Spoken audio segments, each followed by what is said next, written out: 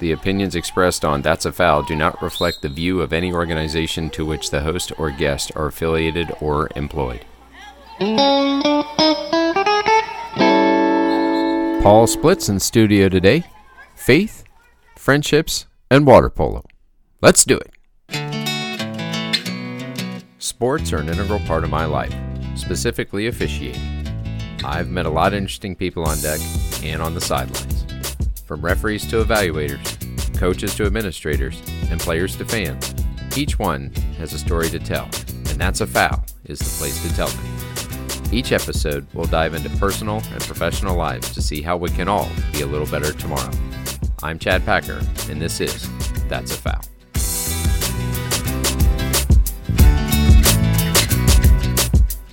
Oh yeah, here we go. I am stoked to have my really good friend Paul Splitt in studio. When I first kicked the tires on this podcast, Paul helped me set up the website. He gave me some feedback on what would be helpful to hear, and he continues to be an avid listener. So Paul came over to the house the day before Thanksgiving, and we talked for quite a while. I'm going to break this one up into 2 episodes, with this first episode celebrating his growth as a person and the last 25 years with water polo in his life. Let's get going in quarter 1. We're going to press record. And I love that you also edit too, which is cool. Well, editing's part of the process. Part of the Cleans process. it up, you know what I mean? Mm-hmm. How long have we been talking about you coming here? Months. Early on. Months. Long time. I think even before you got this thing off the ground.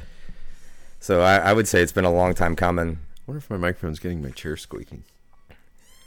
Kind of funny. Well, it's a fun sound, though. Yeah, you helped me get the website off and running, and that was a fun process, though, too. Trying to get I loved seeing the vision of this come together and seeing like all the pieces, and you're trying to work through all the kinks with it. And I've been really looking forward to coming over here for a long time. So like from the time that you got this thing going, I was like, man, that sounds really cool. I can't wait to sit down. Classic pandemic hits, right? And then everything gets all goofy. I'm just glad we were able to get a chance to get in studio. Indeed. It's just a little cleaner. It's a little more fun face to face. Right? You've got that Yeti mic there that we could have done something. Yeah. But it's always fun to. It's also like, you know, if you're doing it over the internet, then you're like, I don't know if I go out, you don't know if you go out, and then like there was like the coolest question that you've ever asked, and I'll say, what was that? And it's just the in person makes it so much easier. Yeah, you definitely lose the moment, as it were. It is funny how, you know, you were super helpful in getting that website going on Squarespace, which is really more of a landing spot. Squarespace, thank you very much. Mm-hmm. I pay money. Shameless plug. Am I the sponsor of Squarespace? You could be. I think missed opportunity. Damn it! Once again. But you were super helpful in having me. You know, you would bounce things off or whatever. I know you have a lot of passions. I enjoy doing a lot of different things. You do a lot of different things well. I appreciate that. It's very kind. It was fun. You getting as you were getting it going. I like to try to think, hey, this is where this person's been. Have you considered something like completely out of that box? And try to get you to think like, hey, maybe I didn't analyze it from that angle. I think it's really fun to be able to do that. I also like receiving those types of things too. Like if you can provide that, man, I'm stuck in this. I can only see this thing here. Yeah. I think one of the, you know, it's. I might even mention this in my email. It's like, well, we'll see wherever this goes. It's almost like, you know, you're kind of hiking down this trail that you've maybe traversed before, but maybe you haven't quite been this far, or maybe it's just a different day, or maybe it's a different season, and all of a sudden all these spur trails start to appear, and you think, I'm going to start wandering down that one. And if you get a little bit down and you're like, yeah, this isn't going where I thought, you just kind of cut back and get back onto the main trail, you know? Yeah, I think that's a great analogy of it. And I would really equate it to like, it's just a different day on a similar trail. Because you're just hiking and you don't know where it's going to necessarily lead you. I don't need a map for this. I want to see where this goes. And that's honestly really what's fun about it. Like you don't necessarily know what's going to be around that next corner. And then you get to take it in and say, okay, now what? Now, do I want to go that way? Do I want to go over here? Yeah. Actually, I'm going to turn around and go back. Like this was... That's right. That's a bear trap. I don't want to go there.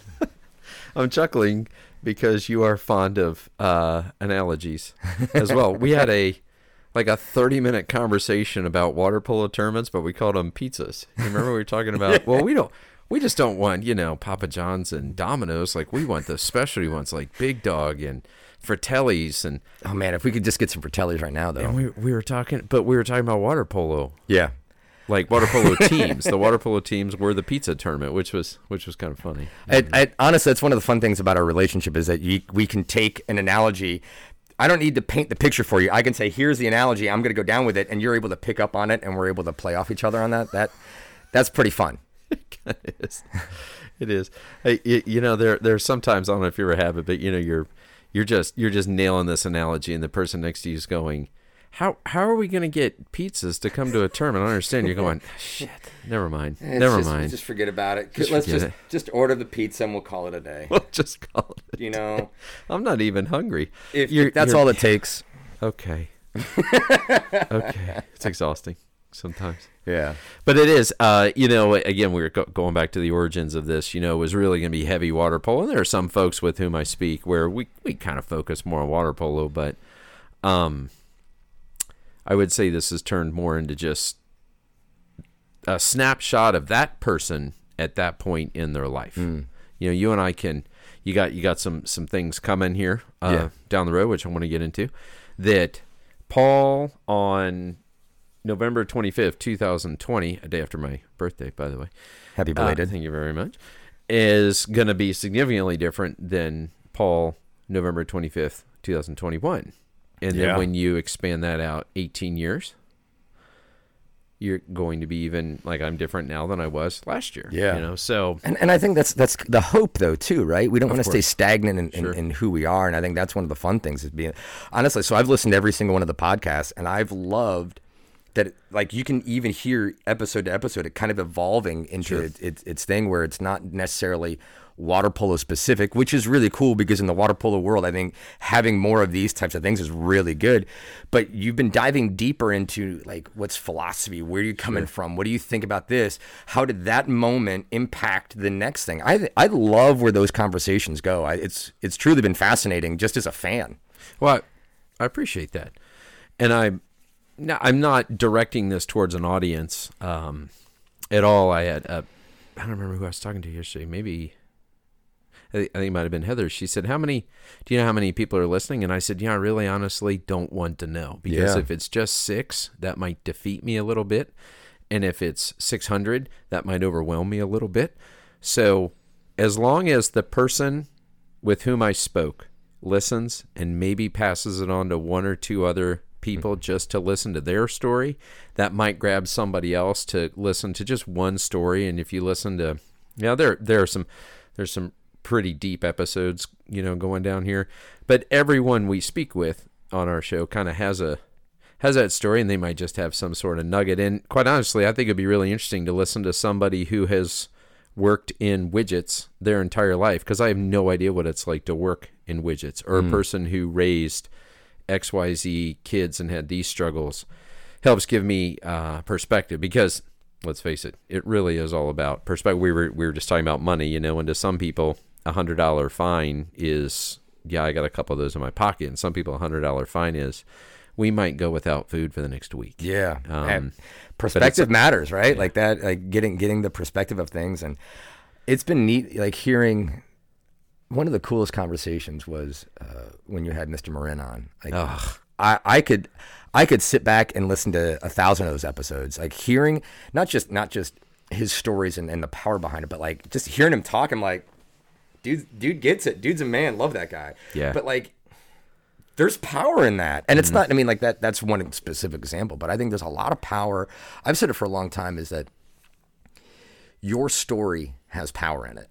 Own your story, whatever that story is. Own it, and embrace it. And if you run from your story, well, you were given your story, and you were given this opportunity to flex on what your story is. And if you embrace it, you can do some really special and powerful things. If you run from it, then you've taken this thing that could have been really special and you let it wither away and die. And now that becomes your story, is like letting this thing wither. Now you can take that and redeem it, not the point. But I really believe everybody's given a story, and if you embrace what that story is and you share it and you build into others through your story, there's so much power in that. And I've got a specific example of that was I had a chance to go to Africa in 2008 and 2010. And in 2008, I was part of this outreach group, and it was weird because they wanted everybody in the group to do this thing called casting the net. I didn't like it. I was like, man, that's not me. Like, this is inorganically not who I am. But they said, Paul, we want you to do it. Paul, we want you to do it. Paul, we want you to do it. I'm like, no, I'm not going to do this because I don't agree with it. But then, like, I felt it on my heart. I just really felt, so like my relationship with Christ is really important to me. And I really felt God saying in my heart, like, Paul, I didn't call you to do it, everybody. Do it your way. Like, share your story your way. Don't worry about anything else. So I did. So I shared my story, and I went on like these tangents that nobody else did. But through that, I shared my story, my experience. And the next day, I walked away from that. I didn't know one thing or the other from it. The next day, one of the kids from that school came up, walked, a 30-minute walk across the city. Perspective, right? Like, it's dirt roads, just he's barefoot. He walked 30 minutes across that to come and find me to say, thank you for sharing your story. It changed my life. And I went, and in that moment, like, it's 2008, I'm 27 years old, and some 16-year-old kid said, your story changed my life. What? Wow. And it brought a lot of perspective. Like, yeah, we've all got this story. That can happen to anybody, anytime, if you embrace what your story is. And it's different for everybody. And it can change. Just like you said, like a year from now, your story could be different. Well, I sure hope it's growing, right? I hope I'm not telling the same story for the next 30 years. Sure. I want to continue to grow in that. It's funny you say that, because I think, tragically,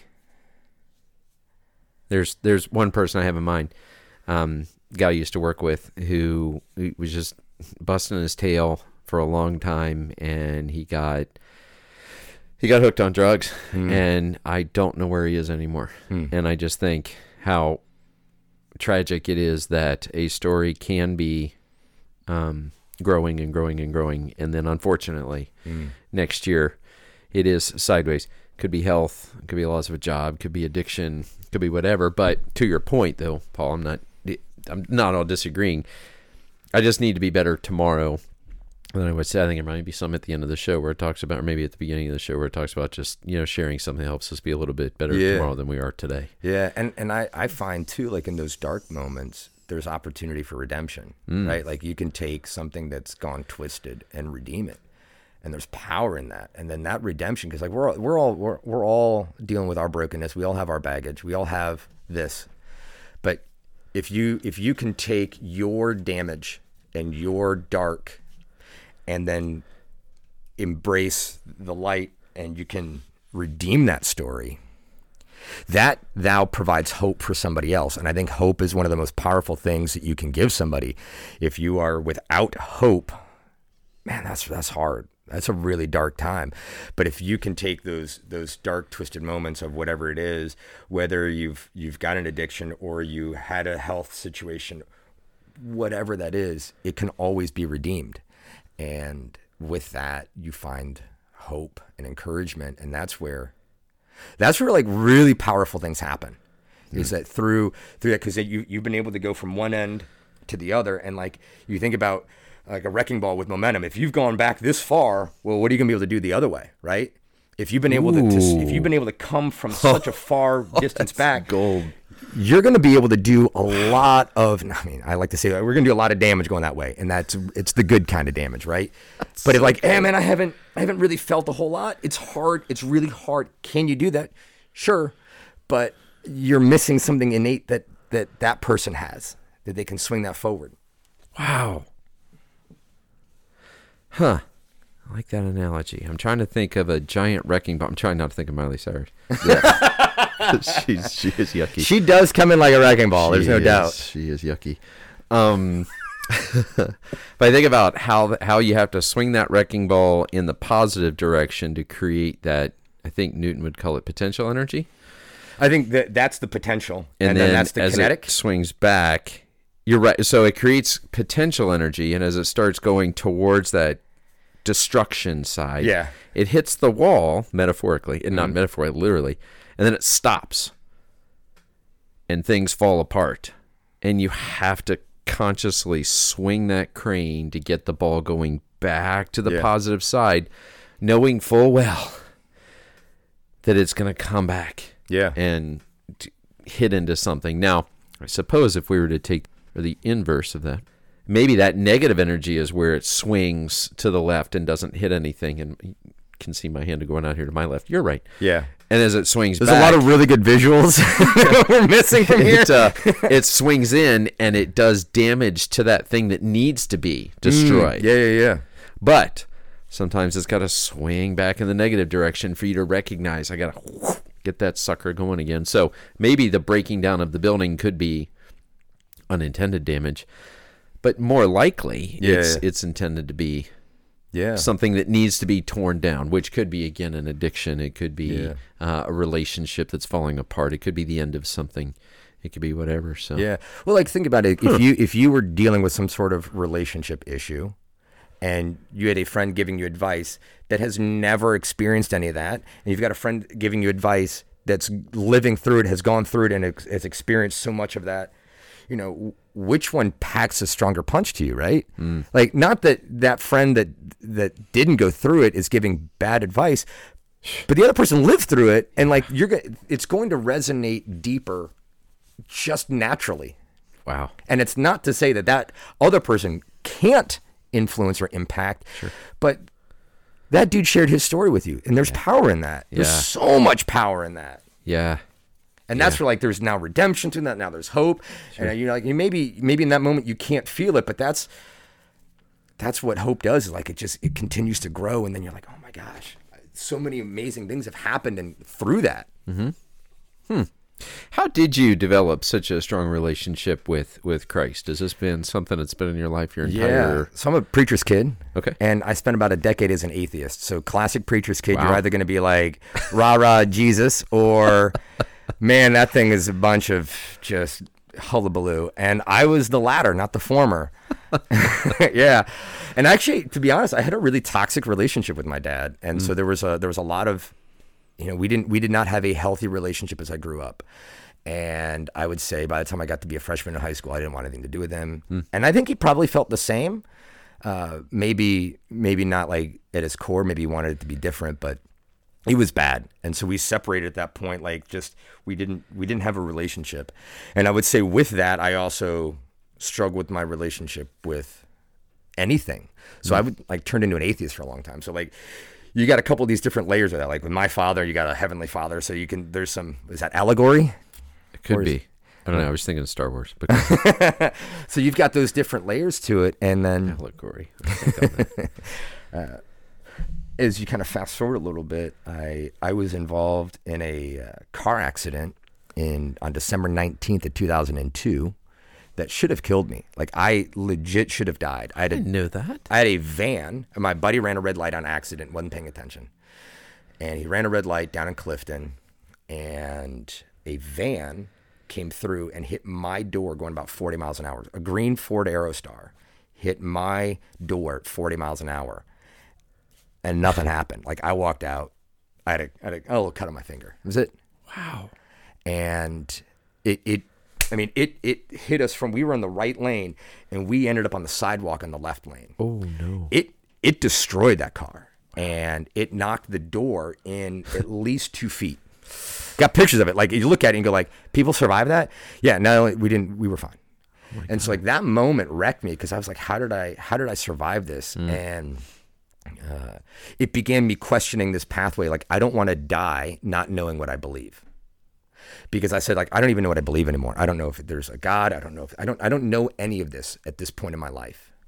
And so I spent the next couple of years just like diving into different religions and beliefs. I went into a Bible study, and for a long time. So like, you know the story of of Paul, who was Saul in the Bible. Saul was persecuting and just really a bad dude for people that love Jesus. Like if you were a Christian, Saul was there to kill you. And he was there to break you down and point out why you're wrong. God then blinds him. He ends up in a jail, changes his name to Paul, and he becomes an apostle. And he wrote a lot for Jesus at that point. I'm taking a really big story, making it really small there. We got all time I know, in the world. but you take that, and it's very similar to what I was going through. So Sure.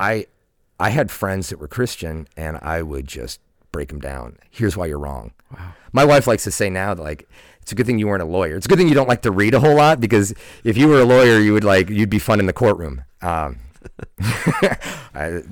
Spoiler, I don't like to read a whole lot. So yeah, it makes that part really easy. But I would do that all the time with any one of my friends. If they were into that, I would just break them down. And here's why you're wrong. And it felt good. Like I felt a lot of joy and pride in being able to break somebody down. And that's not necessarily a good thing, right? But through that experience of being able to question, I met a dude, Ken Shellhouse, shout out to him, who ran a Bible study, and I would just try to blast at him, and he responded with love every time. I would say, I got a question about this, and here's why you're wrong. He's like, okay, here you go, and here's some context behind it. He didn't respond with any type of anger. He's just always responding with love, and it wrecked me because I wasn't used to having that response. My response was normally me winning that argument and breaking them down. Sure. And he was like, it's okay, man. You just be you. I'm going to love on you. And it's just over and over. And it really messed with you. It really messes with you. It messed with me. And June 3rd, 2004, so 6/3/04, I woke up with like excruciating pain in my ribs. I'm to the point like when I'm 23 years old and I'm almost in tears. Like my side hurts and like I'm rolling around. I'm like lying on the bathroom floor, and I was just, so I've been struggling at this point with this whole concept of who God is, who Jesus is, and I just said, okay, God, if you're real, I need you to take this pain, make it go away. And nothing happened. And I realized in that moment, like I've been really struggling with this concept of Jesus, the Father, right? Like my earthly father and Jesus Christ, I've been really struggling with this concept. And I said, okay, it's not about God, because I think I believe in a God. It's just Jesus person I don't believe in.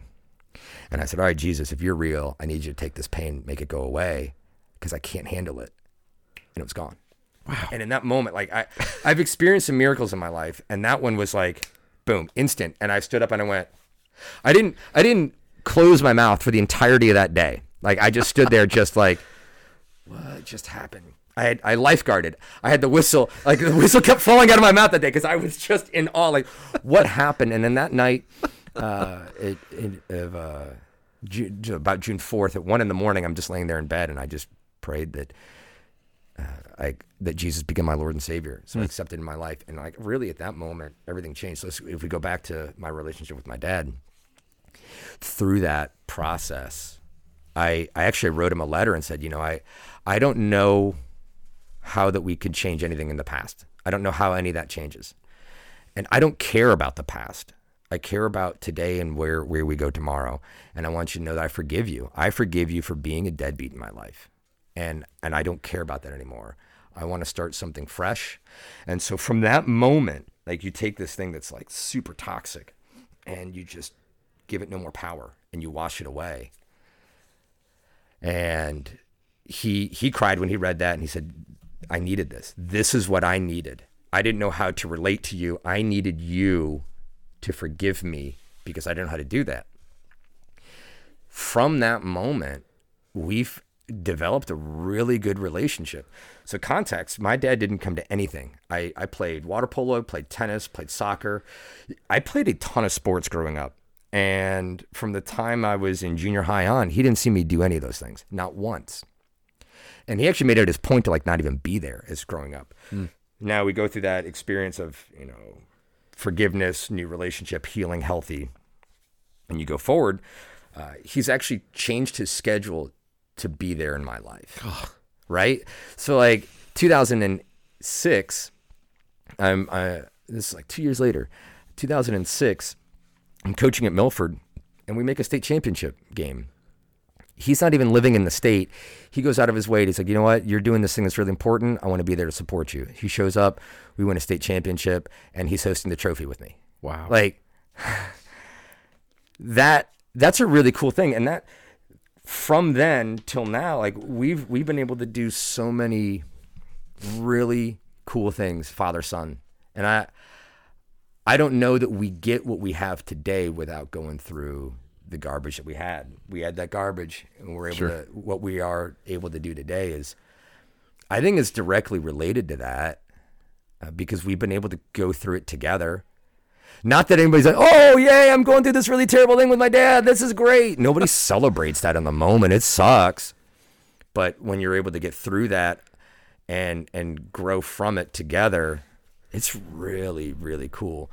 I got to go to one of his meetings at his church group, and he was talking to everybody, and I'd written him another letter just saying, you know, I'm really thankful that our path wasn't the smoothest because it's made what we have today what it is. And I don't know, I can't describe what it would be like one way or the other if it was a healthy relationship going forward, what it would look like. I don't know that, but I know that through that negative, we have this thing that's become really special and powerful.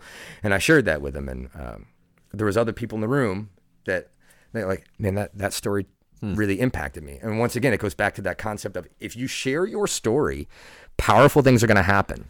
And it should be a dynamic story. It shouldn't be a static thing. Sure. So like I'm sharing these moments that happened a long time ago and how they've had these impacts. And I'm excited to continue to see like how these moments as I go forward, the story is still being written like that. The ink is not even dry on the current page I'm on. Like that story is still being written. Yeah. Your story is still being we are still super deep in all of that. And how do you embrace it? How do you grow from that? But then more importantly, how do you then share that story with others? Because I don't think that your story should be a secret. I think that's detrimental to growth. That's not a healthy thing. Now, it's not necessarily that you need to hold up a flag and have a banner in the front yard. Here's my story. I don't think it needs to necessarily always be that. Sure. But I think that there are people, everybody's got people in their life that need to hear their story. And if you keep that to you, then you're limiting others' growth. And that's how we are not here for ourselves. We're here for each other. So we should be here to build into each other. And if I don't share my story with those people, that's really selfish. Yes. And I also need to hear other people's story. I need to receive it. It can't just be me sending. I also need to receive. So somebody's out there going to share stories with me and I'll be like, holy shit, man, that wrecked me. Why did that wreck me? Why does that mess with me? Oh, because your story has power impacting me. That's really important. I love listening to like good leadership books and stories. I love leadership books that have stories in there, not just like talking about a specific concept. When you've got a story in there, here's what happened.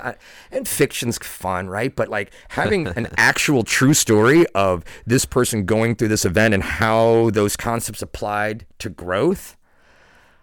That's really cool. I know I said I don't like to read. I do the audiobooks of it, right? But like if there's a good, especially if the narrator's a good narrator. But those types of things, I get so hyped over that.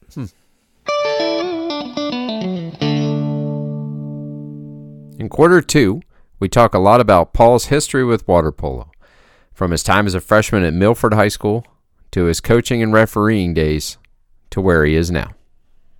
So how does that transition into coaching? Like, let's think a little bit about where you were, and I'm amazed that you're dropping these dates. On this day, there was this wreck on June 3rd, 2003, was it? 6404. 6404. But you have these dates in there, and you know one of the concepts. It's my OCD. What's that? It's my OCD. Good for you. One of the things that we try and talk about on here is how do your life lessons apply to coaching? And I'm fascinated by your coaching. And here we go down a spur trail, right? We could have gone left. Now we're going to go right.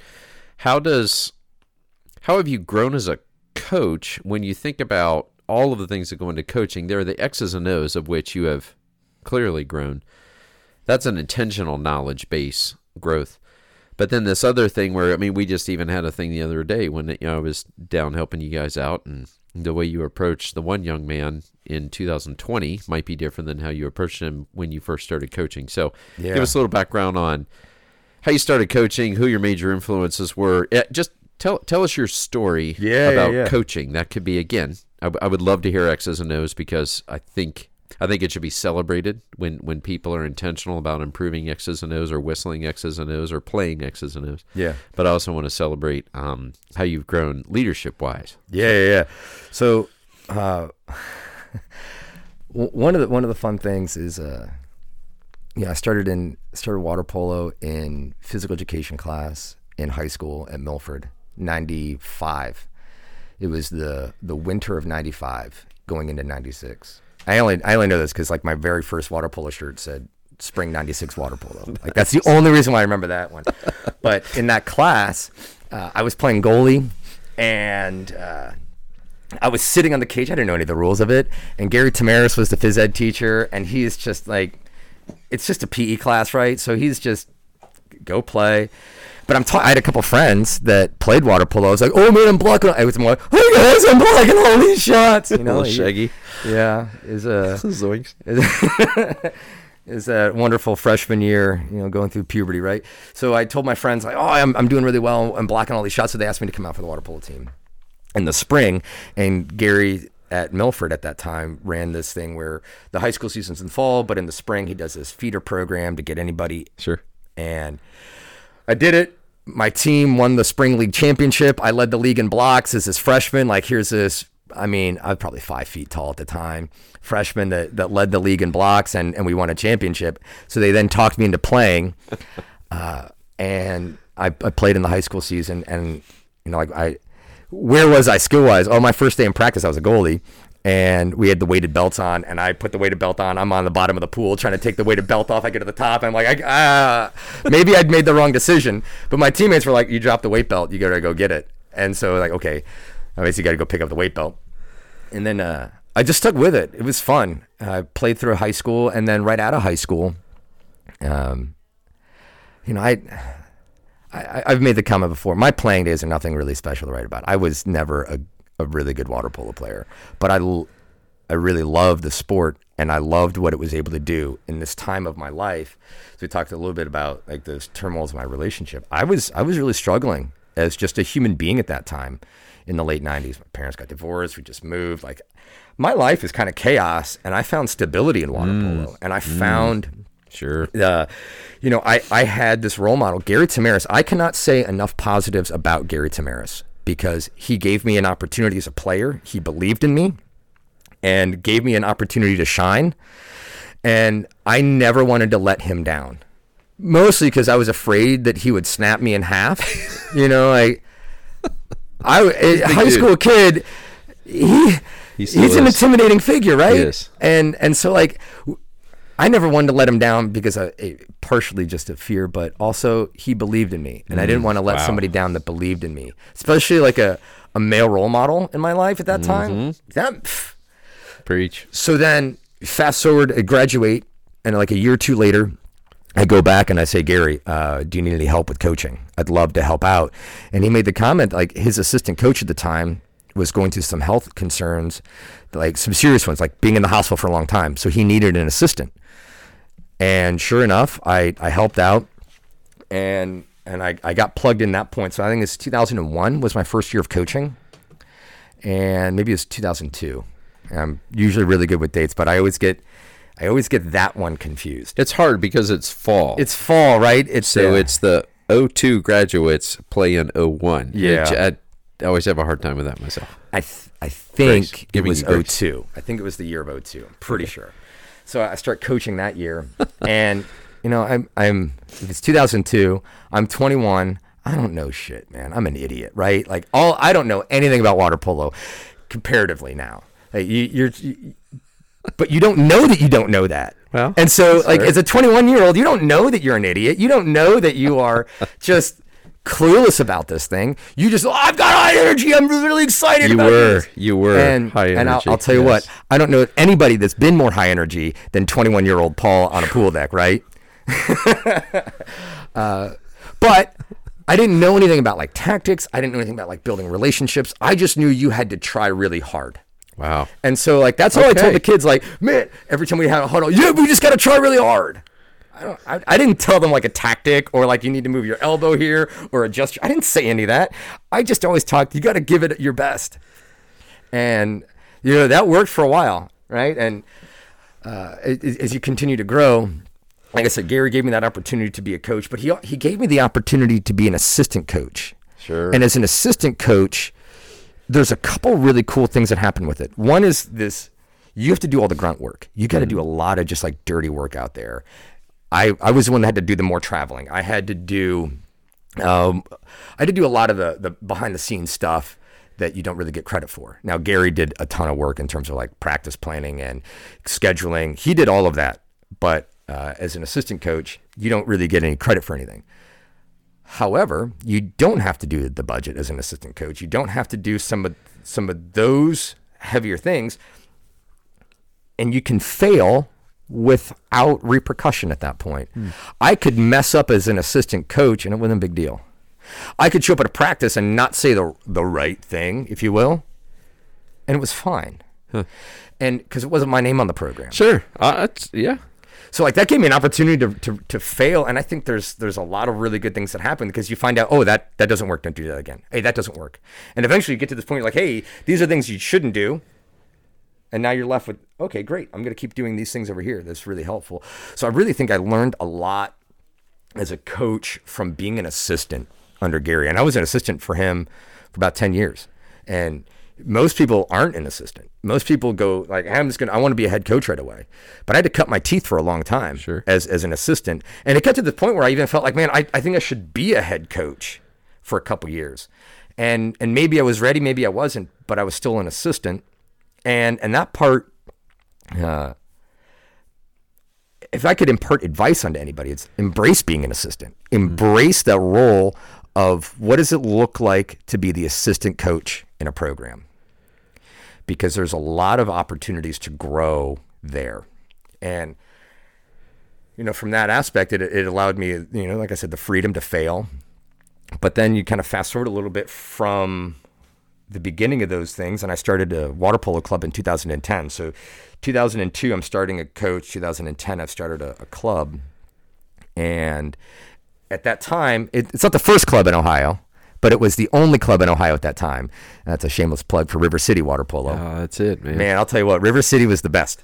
It was fun. It was a lot of fun. We could have a whole separate podcast about how fun River City was, right? It was a good time. It was a good time in my life. Yeah. For sure. Which is funny because it was one of the crappiest times in my life. Right? But it was, isn't that the way of it? So, yeah. 2010. So 2010, I started a club with my friend Nick Helwig, and we were kind of pioneers at that time. Yeah. Trying to figure out this landscape in Ohio of there's literally no clubs here. Right. And so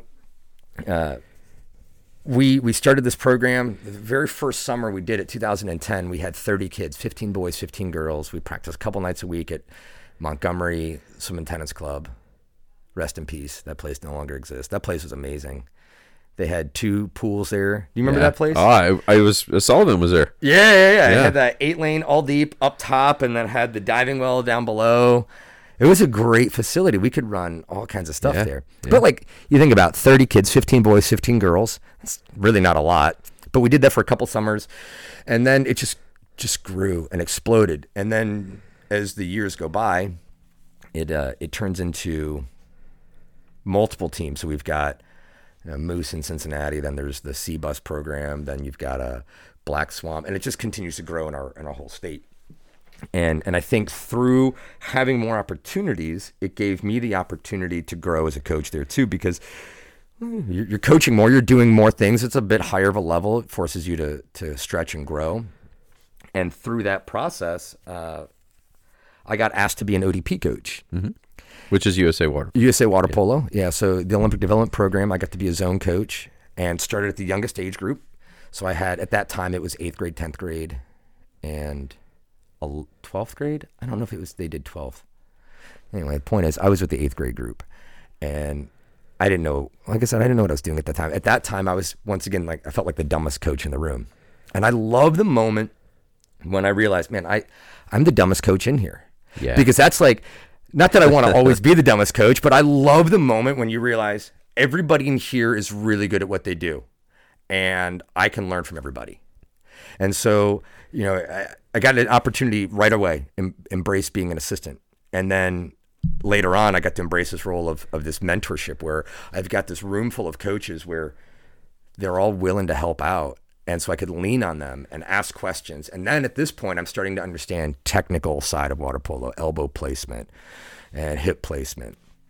And the tactical side of like, if this X goes there, where does that O need to go? Sure. And it really helped grow my ability as a coach, tactically, technically. But none of those things were like the relational side. I think all those things came out in different avenues. But if we talk about like, there's I think a few different ways of leadership. You asked the question of like, how does this affect my leadership? How do I grow as a coach?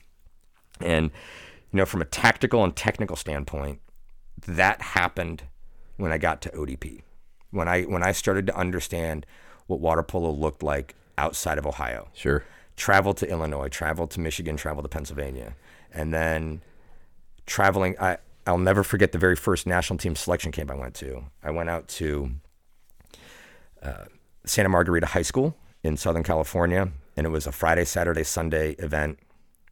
And I got delayed on my flight. I got there late, so the first practice started, and I was 30 minutes late to it.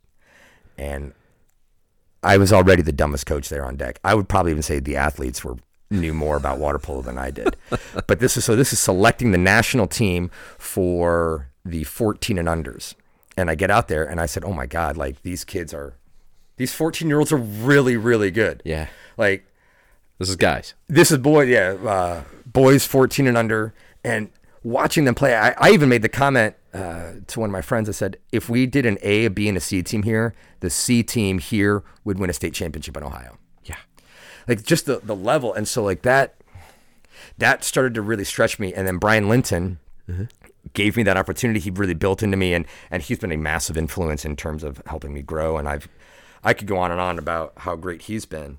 But that opportunity of coaching ODP, going out to NTSCs, started to change my approach with tactics and technique. And how do we get in this alignment? If that's the end goal, how do I then reverse plan and, okay, where are we here in Ohio, and how do we scaffold to get to that point of being at that level? And then wrestling with the concept of, we will never get to that level. That's not possible. That's not a realistic goal. So it's a realistic goal. Like how far back from the national level can we reasonably attain on a regular basis? And then plan tactics and techniques that go according to that. So from that aspect of growing as a coach, seeking out different mentors. And I've had so many friends through ODP that have been amazing mentors with my technical and tactical growth. And I don't have enough time to go into like all the people. And I would love to, I don't want to start naming names and then leave people out. Of course. But there's been so many from all over. And it's fascinating to see outside of, like, you get outside of this Ohio bubble and you see how different areas are operating. How does the Midwest operate? How does the Northeast? How does the Southeast? What matters to them tactically and technically? And there's all these variations with it. And not that we have to do exactly what they're doing there or here or there.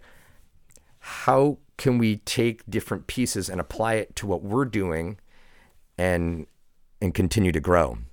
And that's been a really fun challenge. And then I would also say too, growing as a coach, one of the best things I did was officiate. So I took a couple years off. Like your very first year, first year, your second stint in officiating. Sure, yeah, I remember this. We were sitting together I remember we were at Sycamore for the very first tournament, and we just had butterflies, and we were nervous as crap, man. But officiating gave me a total different side of the coin to think about with how do you grow as a water polo player, because you always think there's like this tension between coaches and officials, and to some extent, that there is that, but it shouldn't be there. And if you have an understanding of where each one's coming from, it allows you to come together. And being an official allowed me to understand, why is that whistle being blown there? And then how, as a coach, do I work with that? It was great. It was hard. Being an official was really, really hard. And I did it for 2 years, and I hated it, man. I tell you what, I hated being an official because it was stressful. It was really stressful for me because my brain was like, I'm thinking as a coach as opposed to whistling as an official. So like, I'd see a play happen, like, man, that guy shouldn't have done that. Oh, I'm supposed to blow the whistle. Yeah. And so then you get caught up in that moment, and like breaking that was really hard. Now, I thought I did a decent job. I don't think I was terrible at it, but I really learned. It grew me as a coach in that aspect. Like, how do I take the tactics and techniques and apply that through the rules to be even more efficient? Sure. I want to ask you a quick question. Yeah. What would you say to the coach, from your perspective, what would you say to the coach who says, well, I referee every day in practice? You don't. I mean, it's not the same. Yes, you're correct. You are officiating in practice. You're right. But you're also not. There's no, what accountability is there in that process? What evaluation is there in that process? What fans are chewing you out because you made the wrong? It's not really officiating, and you're also only officiating to how you interpret the rules in that moment, as opposed to having like a referee evaluator there saying, hey, let's break these things down. Yeah. So to some extent, yeah, you are officiating every day in practice. I do it every day in practice. I will be the official for the scrimmage. Right. But it's not the same. The environment's different. The context is different. It's just you. You don't have a partner on the other side. Yeah. As an official, like, there's a lot of mechanics that you're going through. Now, let's just hypothetically say that as the coach, if I've got another coach on the other side and we are both been trained as officials and we go through those things, maybe it's a little bit different, but I don't think it's the same. I think it's close, and I think it's as close as you can get without actually being an official during a game. Sure. But I don't think it's the same. Yeah. And then I want to jump back onto the main trail here, but we can take rabbit trails. I was listening to a podcast that Damon Newman is doing for American Water Polo, and it's like, I can't remember what's called, Inside the Whistle, whatever it was. And he was talking to a referee, and this referee who is really good. The question was, what's the hardest part of the game? And this referee who is really good said, I think managing decorum is probably the hardest part of the game, because you can sit here and watch. I mean, Greg and I are starting, to watch dudes in white pants. It's on YouTube, and we're just going to watch games, and we're going to talk about left and right and push offs and all the stuff, and your mechanics and all the we can look at transitions and center play, but we get to sit here in the TAF studios where it's safe and just think about it. Yeah, we don't have the coach who refs every day in practice screaming at us that ordinary that you whistled should be an exclusion. And then you have to decide in that moment, wait a minute, am I going to pull the ball out, disadvantage his team now, who has an advantage, but he's yelling at me, and now I have to manage that decorum, and now he thinks, well, I can yell at you to, on a scale of 1 to 10, X. And now he's going to go X plus 0.5 next time. X plus 1, X plus 1.5 until you give him a card, and then he's going to go, you should have given me a card back at X, and you're going, but I was trying to, like... I think that's a 1 plus 2 plus 1 scenario. Right, but even if it would be 1 plus 2 plus 1 plus 1, not 1 plus 1 plus 2 plus 1. You're right, math.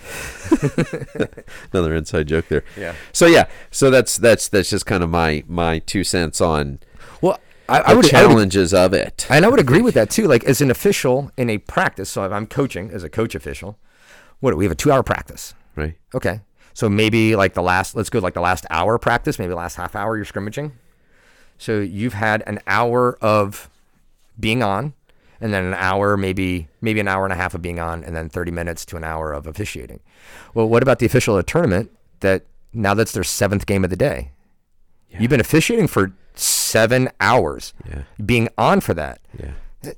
It's a totally different environment too there. I mean, like there's layers to it. It's kind of like tiramisu where you've got these different layers to officiating, and depending on where you are, it could either be like kind of soft and mushy, or it could be like, man, I hit rock bottom on this. I need to go for a new bite. I don't know if that analogy plays, but it does. It plays with me. It does. It does. Yeah. So back onto the main trailer. Yeah. You were speaking about how that did change your perspective on.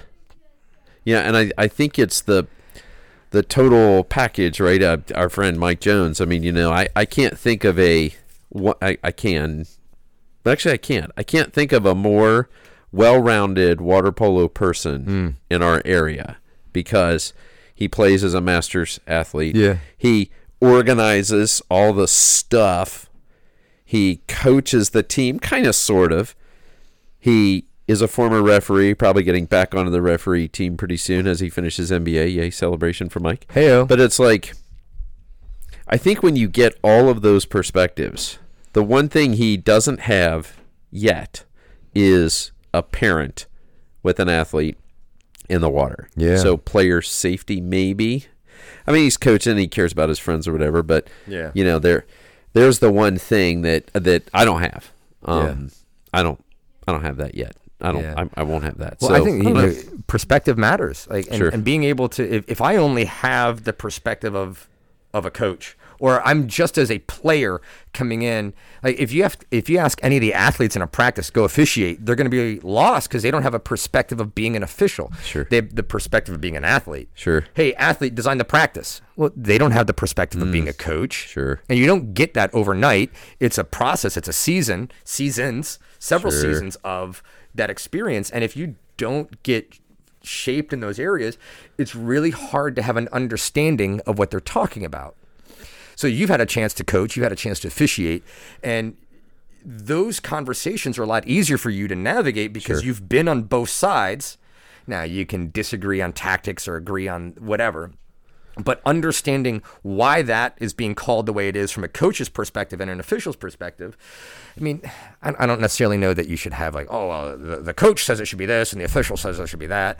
I find that there should be a lot of common ground in there. Like, well, you guys should both be agreeing that that's a penalty shot. It shouldn't be like, coach thinks that's a penalty, referee thinks that's a no call, and the fan thinks that you're an idiot. Like, there should be a lot of commonality with that. There should be, I think. That's probably another conversation as to a frustration with our sport, is that there's so much interpretation, and depending on who's doing what, you get different results. Yeah, and I think it is, from a referee's perspective, you said something probably about 10 minutes ago maybe, and you mentioned, like, if we all kind of understand where we're coming from, which is why I want to talk to more coaches, it maybe even just in this format where we're not on the pool deck, because that's oftentimes the wrong place to have it, because I am in white and you are in your school colors, and we have these roles that we've just kind of, and you're in the moment, engaged in, delved into whatever the fancy phrase would be. It's hard to release from that, as opposed to Tuesday night over beers. You and I sat at Starbucks. I remember it was a great day. The ladies went to get their nails done, and we sat at Starbucks, and I kid you not, like for 4 hours. 4 hours. We had a 4-hour talk. We just talked about everything, right? Some mostly about water polo, but you get into life and stuff like that. But anyways, I think that understanding where the coach is coming from. When I talked to Shane last week, 2 weeks ago, or whatever, from Gannon, Shane Younger, good friend of yours. Good friend. Love the dude, Shane. Good dude. Scary. I think I think Shane can take Gary. I think he could. Come on. If there's somebody that Shane can't take, I'd be very curious to see what they look like. Shane's a dude, man. He is.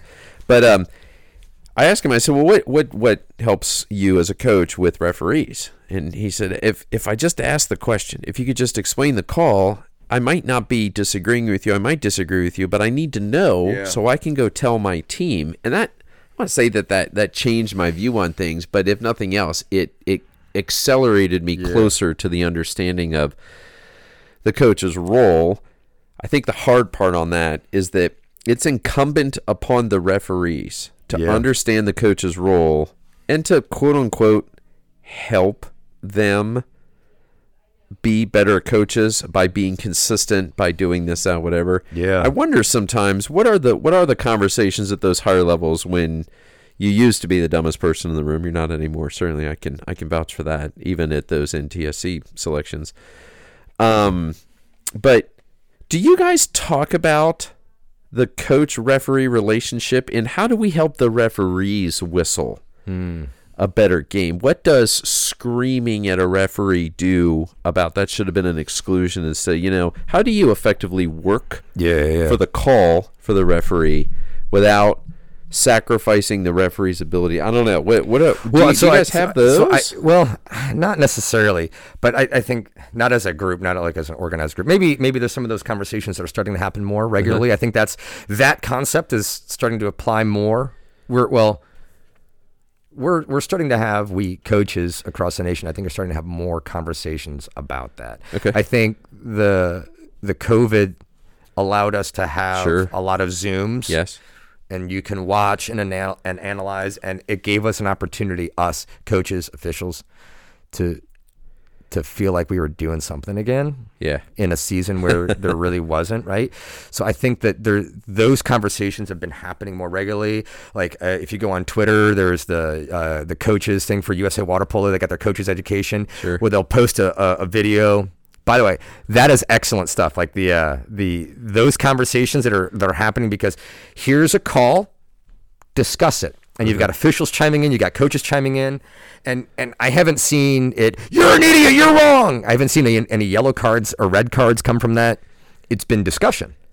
So I think if you boil that down to, if we talked a little bit about the leadership stuff so far, so. I've got a few different philosophies on the leadership aspect, and maybe you want to dive into that. But one of them is